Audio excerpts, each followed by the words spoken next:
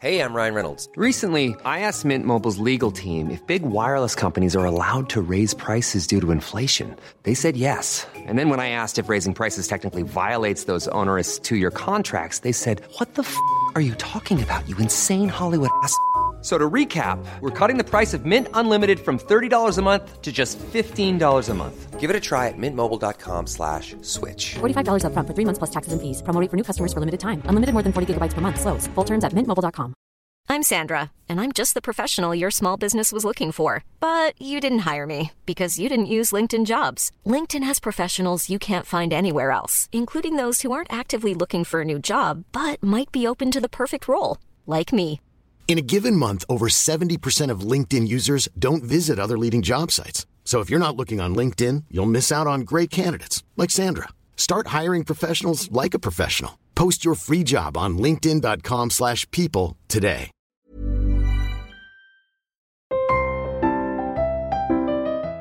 Hello, I'm Sandy Toksvig, and this is We Will Get Past This, where I welcome you into my calm room of books, so I can share tales from history of various deeds, some brave, some baffling, others downright idiotic, in a bid to comfort the soul in this challenging time we find ourselves in. Some of these were recorded with specific dates in mind, but as we've all come to realise, none of that kind of thing really matters. My diary's wide open. There are no rules about when something can be enjoyed, so take a moment to relax and remember this. We will get past this.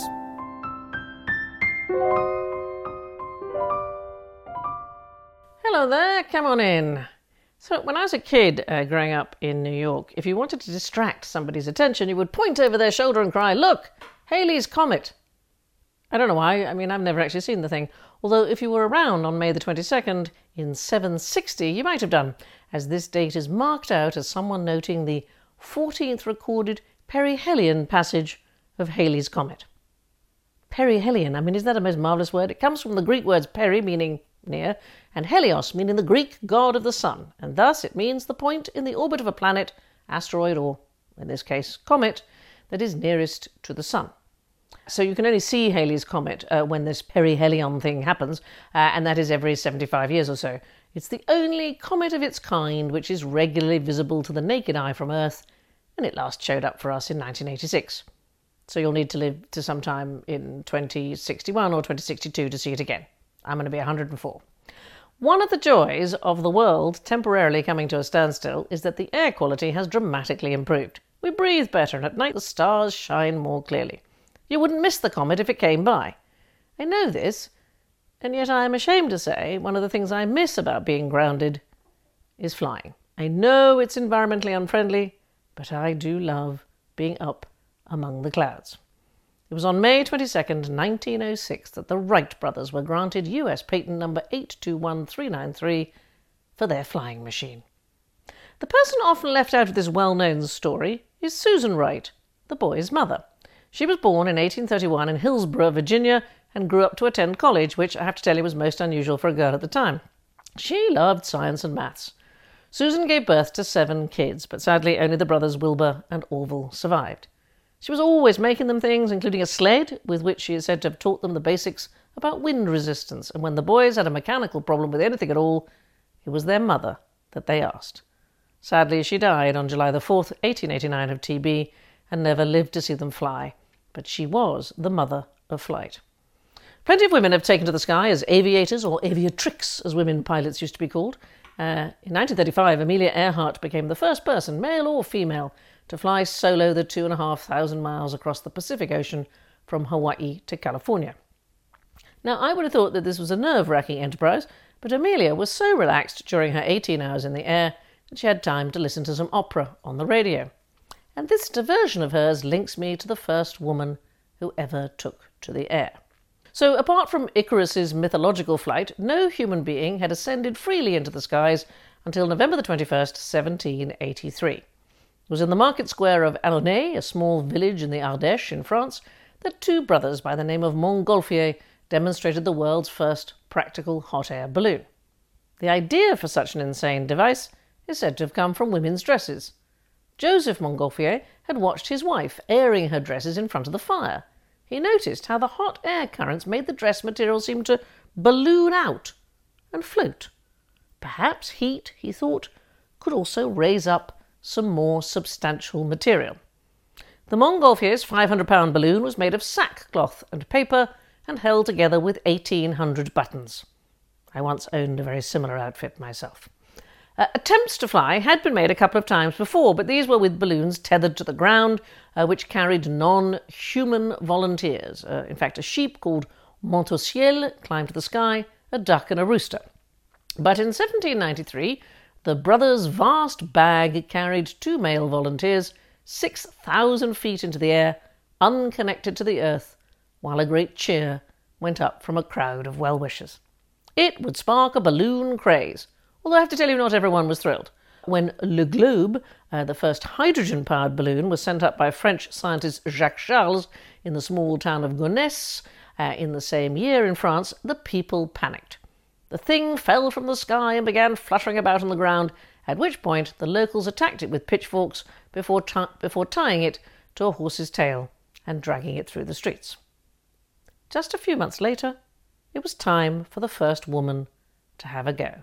And here is the link to Amelia Earhart's flight. Madame Elizabeth Thibault of Lyon was an opera singer. On June the 4th, 1784, she and a Monsieur Florent left the French soil in a balloon called La Gustave, in honour of King Gustav III of Sweden, who was having a weekend away with King Louis XVI and Marie Antoinette. You know the way you do. And they all went to watch. Maybe having an opera singer in the basket was like icing on the cake. I can tell you that Elizabeth went all out for the occasion, dressed as the Roman goddess Minerva, in a lace-trimmed dress and a feathered hat. She took off singing 2 duets from Rossini's La Belle Arsène, a popular opera of the time. Not content with hitting the high notes, it is recorded that she also kept the balloon in the air by feeding the vital firebox during the 45-minute flight. Sadly, I lack further information about her. I have seen her described as the espousée délaissée, the abandoned spouse of a Lyon merchant, which is hardly how anybody wants to be remembered. How brave she must have been. Indeed, it characterises all the early aviatrix. Perhaps my favourite of all the female pioneers of the sky is Bessie Coleman. Now, it's never good to begin a story at the end, but be warned, Bessie died because she was short, which is terrible. What is astonishing is that she was born poor and obscure, and by the time she died, from being short, more than 10,000 people attended her funeral. Bessie was probably born on January the 26th, 1892 in Texas, but like other women in history, she also sometimes lied about her age. She was a marvellous mix of African American on her mother's side and part Choctaw and Cherokee Indian on her father's. She grew up in Waxahachie, Texas. The family was large and poor, and Bessie walked 4 miles every day to a one-room school, dreaming, as she said, of amounting to something. In 1915, when she was 23, she moved to Chicago and got a job as a manicurist in the White Sox barber shop. Her brother John returned from the war in Europe and told her that French women were the best, that they were even allowed to fly aeroplanes. In that moment, Bessie decided to become a pilot. But no white instructor wanted to teach a black person, and no black pilot wanted to teach a woman. She needed to go to France to learn, but as it would be a good idea to understand the lessons, she needed to learn French. Bessie went to language school, and in November 1920 left for France ready to parler her way to becoming a pilot. The flying course at École d'Aviation des Frères Caudon at Le Crotoy in the Somme took 10 months. Bessie did it in 7. She was now the world's first licensed African-American pilot, boy or girl.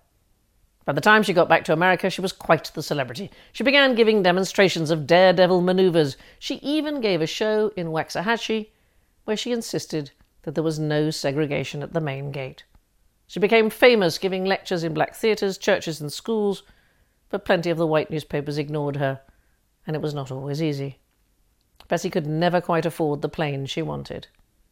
On the evening of April the 30th, 1926, Bessie and her mechanic went up in her plane for a test run. She was planning a parachute jump for the next day.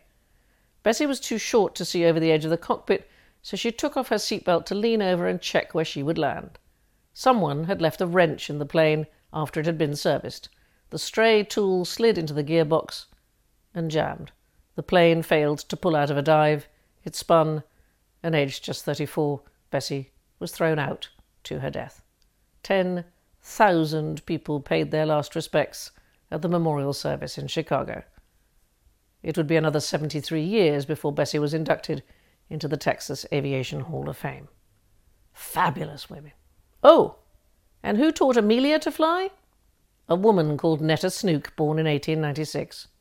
Check her out. I know I shouldn't fly because it damages the planet, so instead I look at the art of the brilliant American artist Georgia O'Keeffe. She took to travelling the world in her 70s. Her view of the planet from the seat of a plane changed her work forever. Her phenomenal paintings of the sky viewed from just above the clouds are another way to soar. Anyway, I can't go to plane, so I have persuaded Debbie to play at aeroplanes. Peanuts, please. Yes. Oh, thank you so much. I'll have a vodka and tonic, please. So, thank you very much. Sorry, how much? I thought drinks were free in first class. What? This is in first class? But I've been sitting here for months. No, I can't move now. We're just about to take off. Take care. Be kind. Oh, it's bumpy. Remember, we will get past this.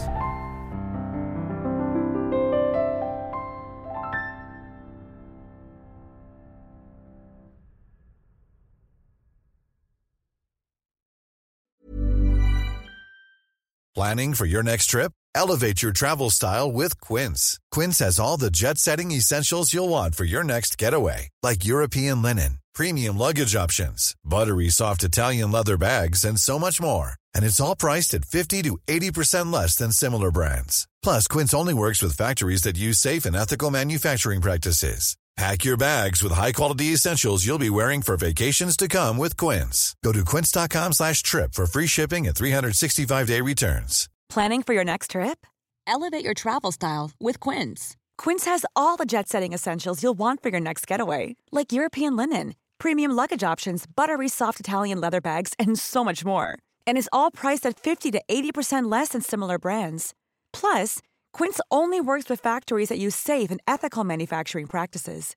Pack your bags with high-quality essentials you'll be wearing for vacations to come with Quince. Go to quince.com/pack for free shipping and 365-day returns.